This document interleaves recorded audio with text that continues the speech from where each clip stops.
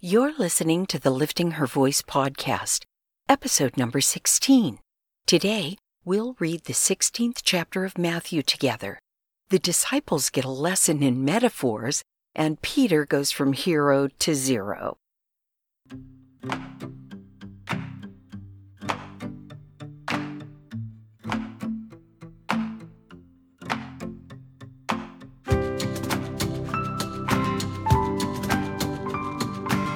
Welcome to the Lifting Her Voice podcast. I'm your host, Joy Miller, and I invite you to grab your Bible and join me as we simply read God's Word together. Some things require discipline, and sometimes that's just not easy to muster by yourself, no matter how badly you want to do it or how much you know you should. It's just easier to do it with a friend. So refill your coffee or tea, get comfortable in your favorite chair, and follow along as I read aloud. I'm so glad you're here.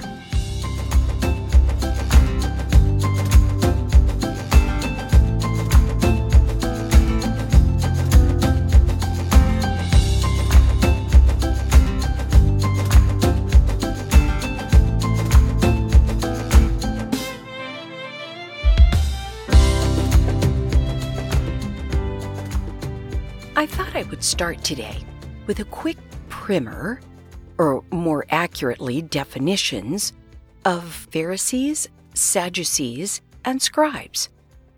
In general, they are who we are referring to when we say religious leaders. I took these definitions right off of the Google dictionary. Pharisee, a member of an ancient Jewish sect distinguished by strict observance of the traditional and written law, and commonly held to have pretensions to superior sanctity. Well, that's true enough. Sadducee, a member of a Jewish sect or party of the time of Jesus Christ that denied the resurrection of the dead, the existence of spirits, and the obligation of oral tradition, emphasizing acceptance to the written law alone.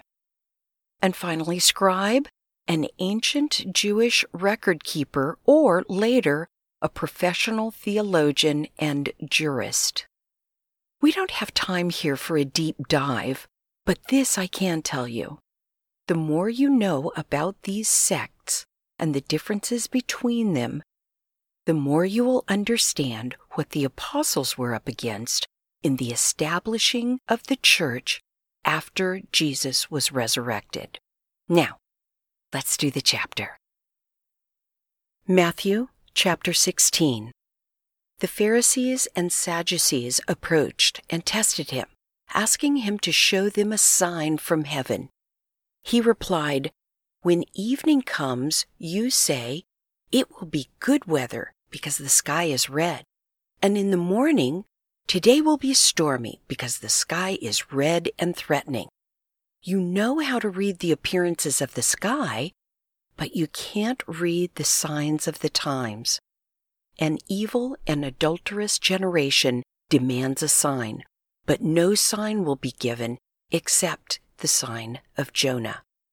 Then he left them and went away.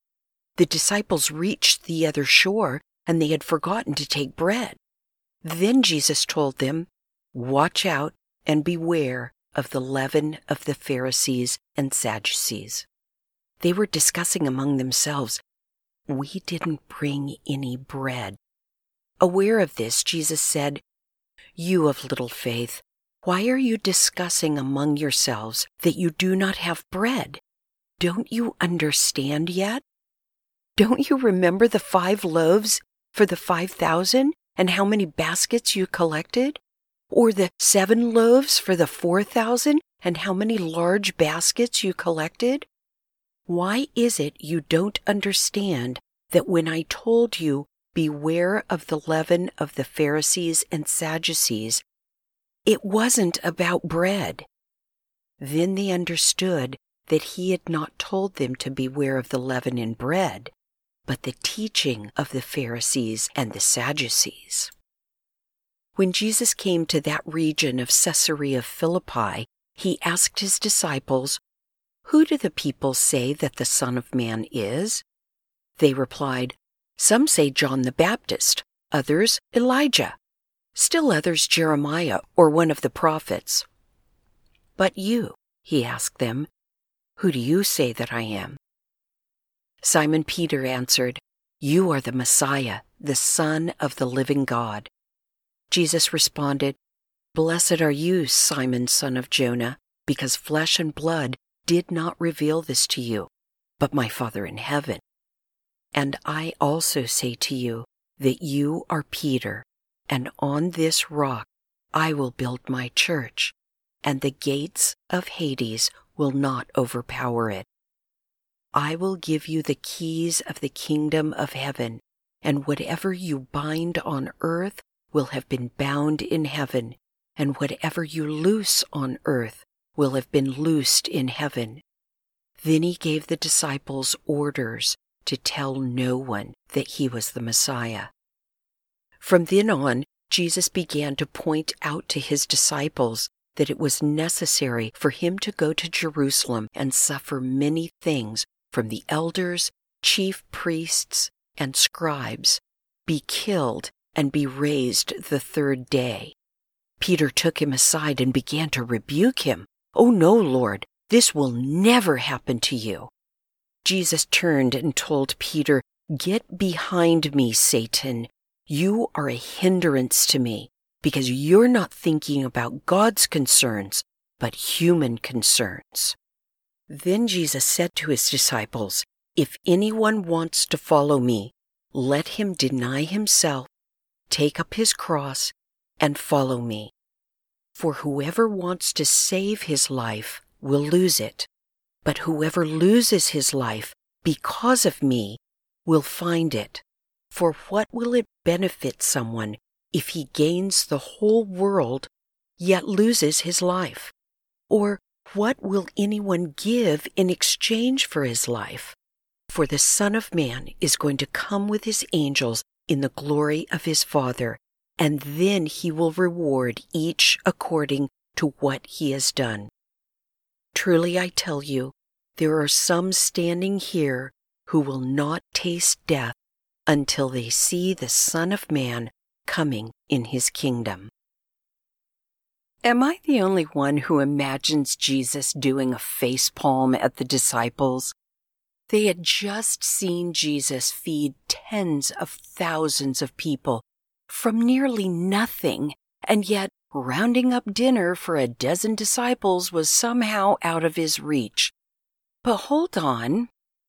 These days my red flag goes up whenever I start getting judgy over something the Israelites or the disciples did. Yes, I can be a Pharisee too, feeling all superior.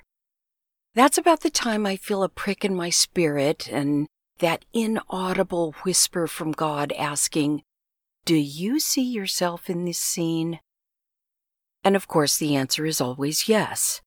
Over and over and over again, God has provided for me in spectacular ways, and yet time and again, I forget that, and I'm so distracted with obtaining the simple things that God knows I need that I miss the lesson he has for me in the moment.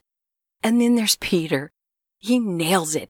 Jesus is the Messiah. Jesus tells Peter that he received that revelation from God, and he reveals that Peter would be an integral part of his church. But Peter isn't quite ready for graduation yet. Jesus dresses him down in no uncertain terms for thinking about worldly things instead of godly things. And then Jesus gives us direction on how to follow him. We come to him just as we are, warts and all, our crosses. We stop being so self-absorbed and tune into God's priorities, deny ourselves, and then we follow him. Pray with me. Oh, Jesus, thank you. Thank you, first, that my cross is nothing compared to yours. Thank you that in laying down my life, I doubt I will ever suffer as you did. Thank you for taking all of that for us. Now help us again, Lord, by giving us the words to share with others who need you. Amen.